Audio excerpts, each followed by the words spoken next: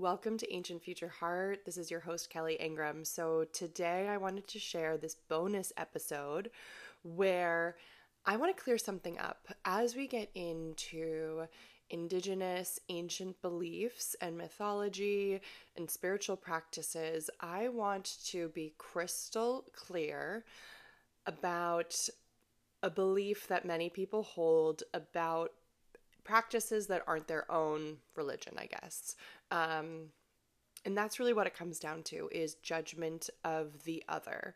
And nothing could be more important in this world, especially in this world at this moment, than dispelling that kind of judgment and showing how it is. I mean, we know that it would be morally wrong, right? And ideologically wrong to judge another and say that another is bad because it's not your own. And that's what it comes down to. That's what all of this comes down to. Yes, people will say, oh, it's this part of my scripture says it, and that part of my scripture says it, and my scripture is the only one that is true and valid. But really what all that is that's just a big story to say very simply, what is not mine is bad, and what is other than mine is bad, and what is foreign to me is bad. And that's not something that I will stand for. And this podcast and what I'm trying to do and my intention is to bring to light the human story, starting at the very beginning and all the stories that we have around creation.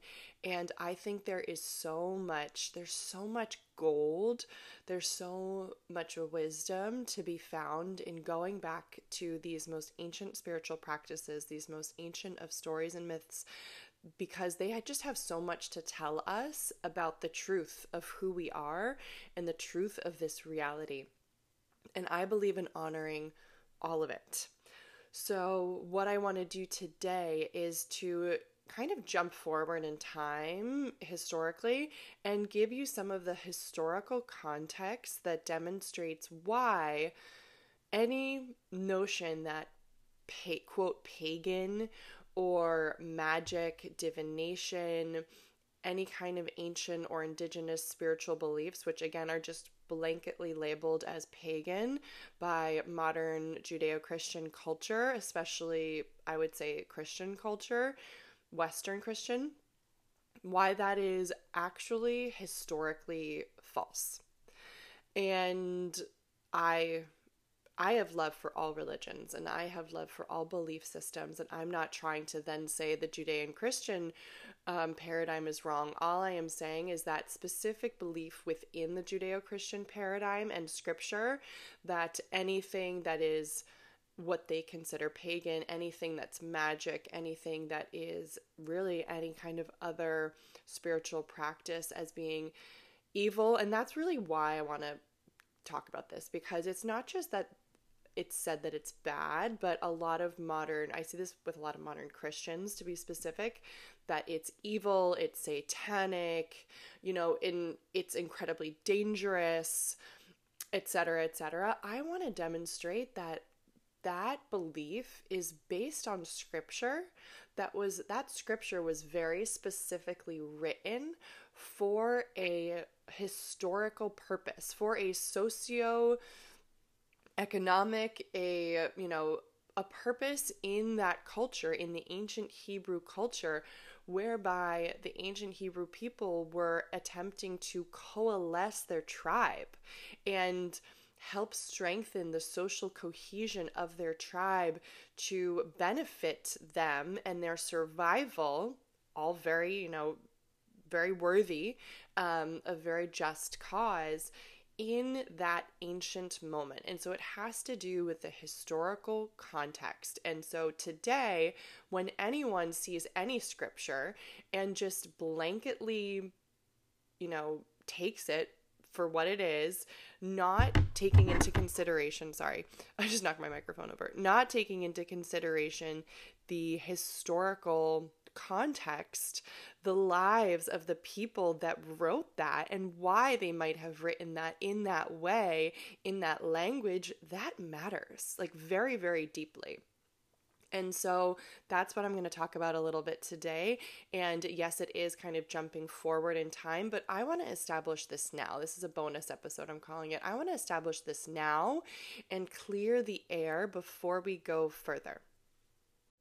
So if you listened to last episode, you know that I talked about magic, right? And so Mircea Eliade, the famous, very well-known historian of ancient religion, would say that the magico-religious was essentially the first religion, the first spiritual practice. It is what led to later shamanism and animism, and perhaps they were all happening at the same time, but it's just based on the archaeological evidence. What we can say is, and if you want to dive into that, go back to episode 13, because that's where I really get into all the archaeological evidence that we have for the very first religions and beliefs about what is creation, what is life. So if you go back to that, it comes down to magic. What is magic, though? So magic is twofold. It's the belief that there is an unseen world, a spirit realm, the belief in the supernatural, and also the belief that we can influence reality. We can influence that seen concrete realm by communicating with and interacting with the spirit realm. That is magic. And I've also seen Matt Rosano, who I have cited his work, I think 2 episodes ago, and I'm going to cite his work in a couple episodes, or next episode, who is a scholar in the same realm around the evolution of religion. And when the first seeds of it, that's how he defines religion itself. So, this is the very first seeds of religion is literally in magic, is the belief that yes, there is an unseen realm and that we can, by interacting with it, influence our daily reality. That's what magic is. It's really that simple. So by that definition, anyone who prays to God, even a monotheistic God, even Jesus, any spirit realm, believes in magic. They believe in magic. They are practicing magic. If we go back 2 episodes to episode 12 of the podcast, where I covered the cognitive roots of religion, what you realize when you look at how the brain works is that we are wired to be religious beings. It all comes back to our natural inclination to find cause and effect and to seek out patterns. These are adaptive traits. So this literally helped us to evolve better, helped us to survive better. It's really so simple if you just think about it. The people who could see patterns, and by people I also mean Neanderthals and even animals, that anyone that can determine patterns, those who are the most sensitive to patterns, they're the best hunters. They're the best at finding the food that they need. They might be the best healers. It all comes back to improving survival. And that is why a lot of cognitive scientists and researchers who study this believe that we so developed and at times almost overdeveloped this pattern-seeking cause and effect mechanism in our brain to the extent of what they would call superstition.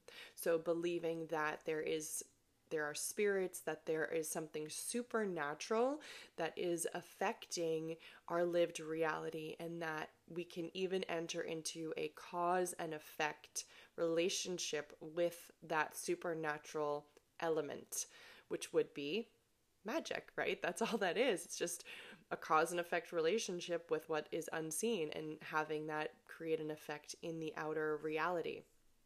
And again, if you listen to episode 13, you know that the most ancient artifacts we have, even from the Paleolithic era, these objects from cave drawings to bones, show that we've always been ritualistic and we've always been religious in this sense of the magico-religious.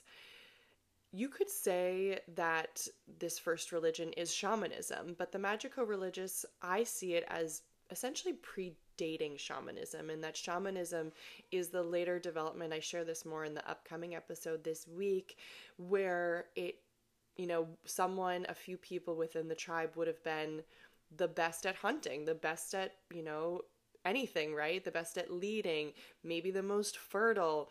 And then there would have been people who would have been the best at soliciting that cause and effect relationship with the unseen realm, and they would have become the shaman. So shamanism is really like the specialization of that magico-religious relationship that early humans and Neanderthals had to the world and, their reality. So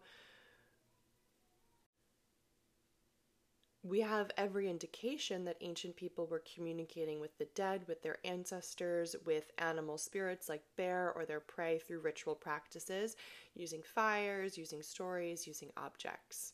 And the first god, in quotes, would have been a Lord of the Beasts type of god. So this is a supreme being, meaning that it was venerated above all other spirits that determined the fates of hunters, animals, and human. And by first, I mean this is what we have evidence for. There may have been many other first beings, but based on the archaeological evidence, the first evidence we have of a supreme being type figure being a god that holds a great deal of power and may have, held a high place in a hierarchy of gods, or maybe was the first time that gods became hierarchical, is this Lord of the Beasts type of figure. So let's fast forward. How is it that indigenous, ancient, innate, this innate practice of being spiritual, communicating with the realms of the unseen, how did it suddenly become denoted as evil? It really comes down to, in my opinion, a misunderstanding of the Christian Judeo scriptures, as in the Bible. And as you know, I really think it's important to see everything in historical context. And what the ancient Hebrews meant, what they were doing when they wrote these passages that have since, been in the Bible and interpreted to mean that anything that isn't, Christian really is evil. I can't speak to Jewish beliefs because I don't know how strictly they denote things like magic, or any kind of, I don't know how strictly they do that. So I'm not going to speak to that. I'm going to speak to the Christianity. I was raised in the Catholic Church. I'm very familiar with the Christian scriptures. I've studied them. I studied them really intensely like a year ago. So, and this question specifically, but what I've seen is that, and I see this every single day on the internet, on Instagram, a lot of Christians who may have previously had more open spiritual practices and ideas saying, yoga is evil and that anything is evil, astrology is evil, anything that's magic is evil, period. It's like we're back, in the Middle Ages, honestly, with a lot of these beliefs where anything that's other becomes evil. And what I'm trying to say here and what I'm going to get to is that it's all based on taking out of context these scriptural passages, which have a very specific history surrounding them and specific intention in their historical context. So no religious text is ever meant to be taken literally, ever. Never was the purpose or intention. And that's what's happened with many religious scriptures, especially how modern Christians view the Bible. I think it probably applies to how different sects of Jewish people view their scriptures. I know that applies to Islam, right? And the Quran, that fundamentalism really is a literal interpretation of the scripture, whereas religious scriptures were always meant to be understood in context, and they were always meant to be understood allegorically and metaphorically. Why do you think Jesus spoke in parables? Because he didn't want his words to be twisted and misunderstood, and if he had spoken completely literally, it would have been. And thank God he spoke in parables. Thank God he spoke in metaphor. Because we can already see how anything that he said is taken so completely literally. I mean, not to even mention the fact that he spoke in Aramaic, and then that Aramaic was translated into Greek. And Aramaic is an intensely poetic language, and there are many ways that anything he could have said could have been, interpreted in different senses. So that's a story for another day, though I definitely want to get into that. But I want to talk about how it's actually very modern, in my opinion. This is my personal opinion, very post-Enlightenment. This obsession with the rational mind, this obsession with logic being projected onto everything. I think that is a lot of the root of the problem, which, can be, that's up for debate, because obviously we can look back to the Middle Ages, we can look back to the Crusades, but I do get this sense that a lot of the black and white thinking that we're seeing in our culture today, it comes from the Enlightenment. It comes within this obsession with rationality, in that people don't seem to even be capable of abstract thought, of gray area, and when it comes to God, that's how God's always supposed to be thought of. God is the mystery. God is spirit. God is the ineffable. So, of course, interpreting any scripture around God literally is going to, lead to misunderstanding and misinterpretation and misinformation, I guess you could say. And let's rewind a little bit. I want to get into the ancient history and context around these passages in the Bible. So the best book on this that I can recommend, and I'm realizing that I said this is going to be a bonus episode, but it's totally going to end up long as a regular episode. But the best book on this is by Thomas Romer. It's called The Invention of God. You can also just Google him on YouTube and watch a lot of his lectures. And what I'm going to talk about is pulled from his book. So we need to understand why the ancient Hebrew people were warning against worshiping other gods, against ancient spiritual practices, why they were warning against engaging in any forms of magic, divination, or communion with any spirits other than their God, Yahweh. So to massively simplify the history here, the ancient Hebrew people were a tribe, a group of people that lived in the ancient Levant, which is the present-day countries of Israel, Palestine, Jordan, Lebanon, and Syria. And this was a time of rising and falling of empires, of warring groups. It's very different than today, of course, but the context is that these various tribes, they were all very close together in terms of their DNA. They are all related in terms of their religious practices too. You can think of it very much as families, right? Families that came together in tribes, and there was back then, this I'm talking, 2,000 or more than 2,000, 3,000 or 4,000 years ago, and even older, warring between them and fighting over land and fighting over resources. And I'm actually going to get into how that first started to happen, period, within humanity in the next episode. But essentially what was happening at this time is that these people groups, they were seeking to differentiate themselves from the other groups. And that was simply a matter of survival and a matter of thriving, that the tribe needs a social cohesion. And so what it comes down to is that their religious stories, which were the stories, remember, we have this fragmentation between the secular and religious today. It didn't exist. So the stories about who they were as a people, what they believed, their values, who they were, is completely intertwined with their religious stories. And what was happening in this period was that people were trying to differentiate themselves from the other tribes, and doing that through storytelling. Obviously, that's what we did, is we communicated everything through storytelling. So the opposition that we see in the Bible between the Israelites and the Canaanites, Romer says that it is not based on ethnic difference.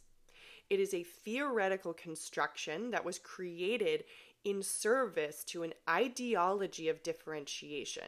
And that ideology of differentiation, as I just said, was created to help coalesce and strengthen the tribe.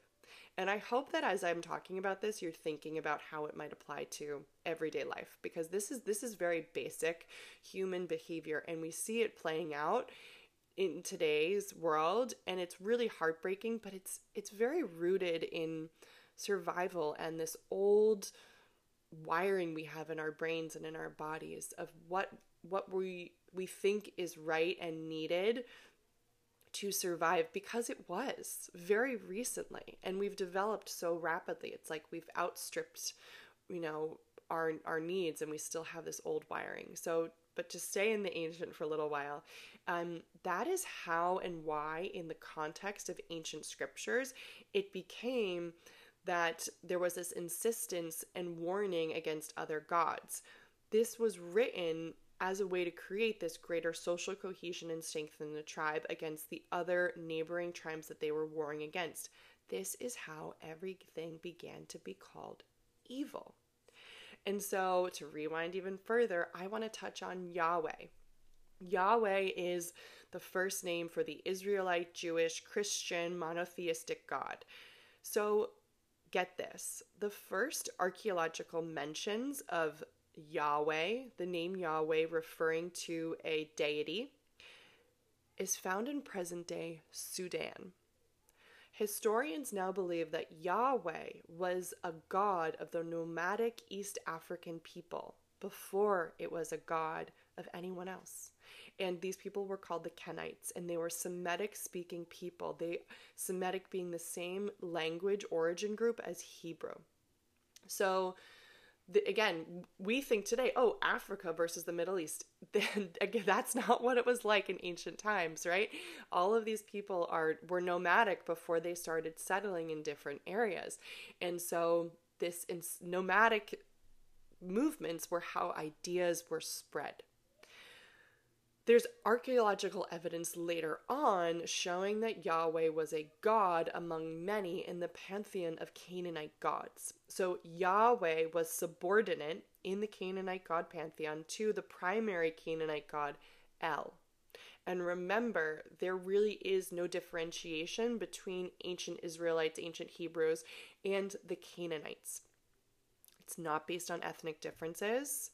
It was really like the geography of the tribes. But yes, the Hebrews, the Israelites, seeked to, over time, separate themselves from the Canaanites and coalesce their own tribe and gain power, gain resources, gain the means to survival. It just goes back to survival. And I want you to keep that in mind, because I think that understanding that it comes down to survival can help us cultivate compassion, because that we need to have compassion for each other. Many ethnic groups in the same geographic area worshiped the pantheonite gods, including Yahweh. So it's not just the Israelites, this whole group of people in this geographic area were all worshiping this same group of gods, which included Yahweh, which we then now only associate as being the God of the Bible.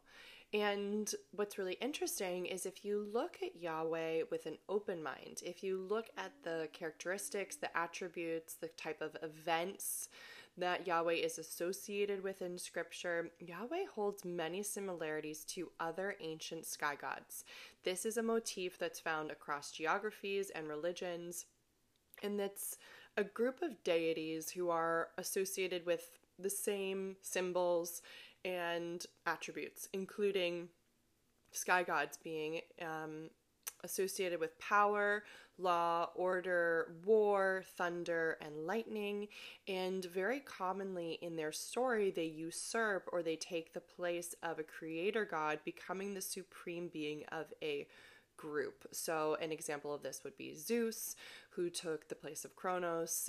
His father, Zeus, became the highest god in the Greek system, but he was not the creator. He did not create the heaven and earth or the humans. So same thing with Yahweh, if you consider him in the context of the Canaanite pantheon, is that El was the creator, and that Yahweh was a supreme being that later became, in retrospect, the creator. And what's interesting is you can actually see this in Genesis, that in the book of Genesis, there are two creation stories. And the first creation story refers to God as Elohim, which Elohim can be a proper noun, or it can just be it can be God with a capital G, or it can be God with a lowercase g, and it can be singular or plural. So there's a lot there, I guess I'm saying, but in the first story there is just that word El, or God, and then it's not till later on that you start to see, and if you read a translated version, Lord, Yahweh is translated in the Christian Bible as Lord, capital Lord, in the Old Testament. So Yahweh wasn't used till later, and if you know the scriptures, you know that the name Yahweh wasn't given till much later. Yahweh as the name of God was revealed to Moses, and that's far after Abraham, far after lots of the context of the Old Testament and of the Bible, and that then the name Yahweh kind of would have been transliterated backwards, right, into all of that, because the name itself wasn't given till much later on. And that's like a whole other really interesting thing to dive into, because, for example, Moses, there's no historical context, there's no historical proof of Moses, that Moses himself, and there being a lot of historical proof for a lot of different figures in the Bible, including Jesus, but Moses, a lot of historians and scholars believe, is purely a storytelling, and a storytelling, allegorical, metaphorical figure, which, I'm sure many people would call me a heretic for saying that, but that's the historical context, and that's what we know. So what I'm trying to say is that there is little to no evidence that the ancient Hebrew people worshipped Yahweh and only Yahweh from the beginning of their existence, which is what we are told in the Bible, right? It is agreed upon that Yahweh emerged as the primary deity for the Hebrew people in a process over time that was tied up with the consolidation of their identity in a bid for political power in the region. And again, political power being about survival. So Yahweh was a warrior god, always, even when he was part of the Canaanite pantheon.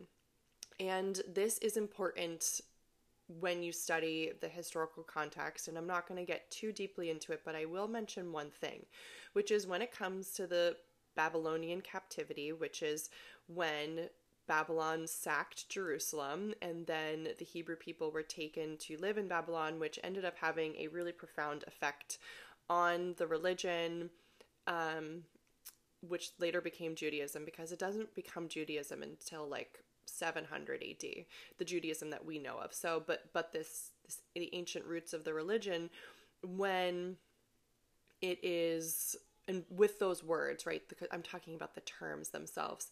So when the Babylonian captivity happens, there is just this transformation that happens in the religion with the religious leaders, because they need to explain why this happened, like, to their people, right? Like, how did Jerusalem get sacked?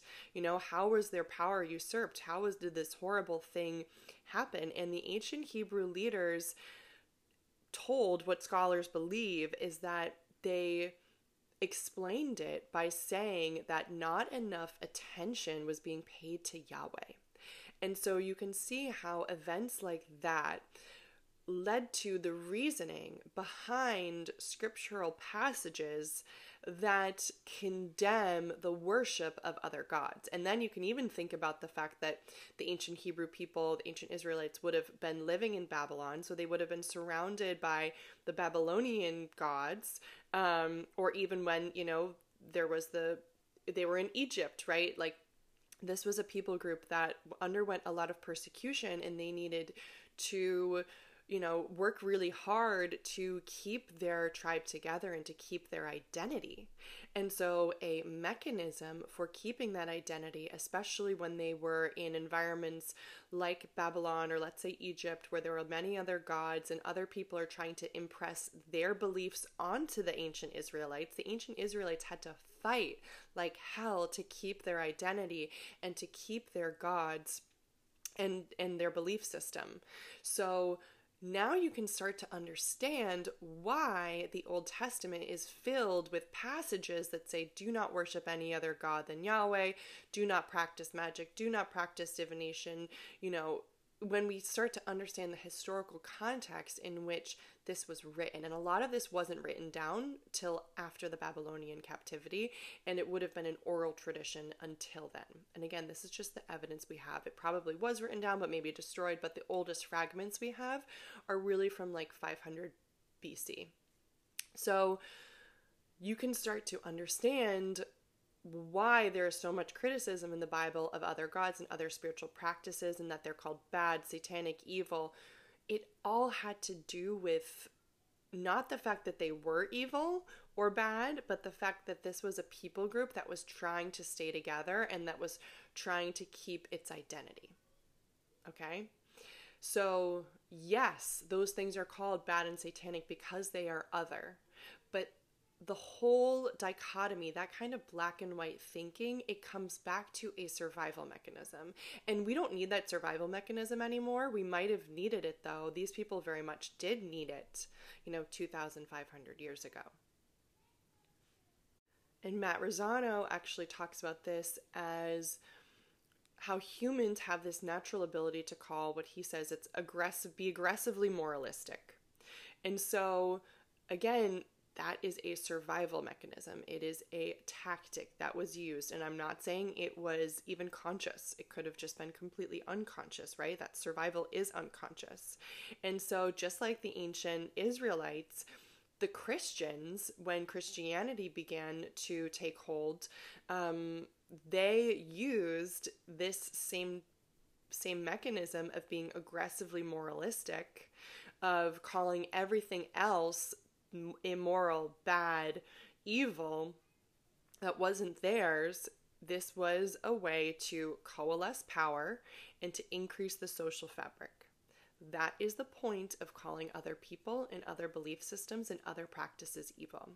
And remember, this is so important, the word pagan didn't even exist until the 14th century.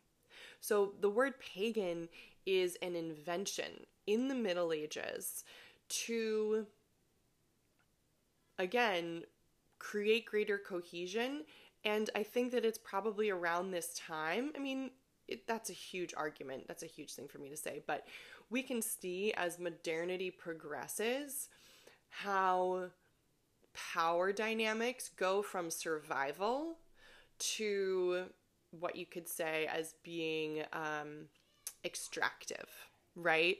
And manipulative, and how an imbalance of power is created and strengthened and widens and grows over time.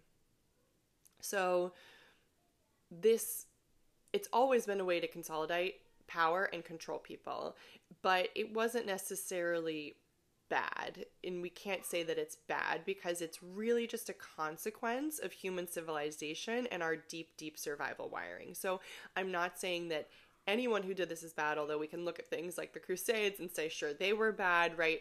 But if we understand it from the perspective of the people that were carrying it out, it really very much had to do with their survival, and helping their group, their tribe, gain power and strength and resources, which again is just survival, right? So when we, from our very modern lives, look at, these same beliefs, and when people practice this same mechanism of calling anything other evil, satanic, bad, they are really doing something that's very ancient, but it's very unwarranted, and it's very much a misunderstanding of the context, the historical context through which that scripture was developed. So magic, shamanism, ancient and indigenous beliefs, practices of spirituality, none of them are bad or evil. None of them. They are just different. They are other. And is there evil in the world? Is there a spiritual evil? Is there an evil, a force, an unseen force that is malevolent, that is negative. And I mean that in, a cohesive sense, or are there many, spiritual forces? I don't know. I tend to believe there probably are, but that's kind of another story for another day. And whether it's just a psychic force, right, or it really is something that exists in the supernatural, spiritual realm, I don't know.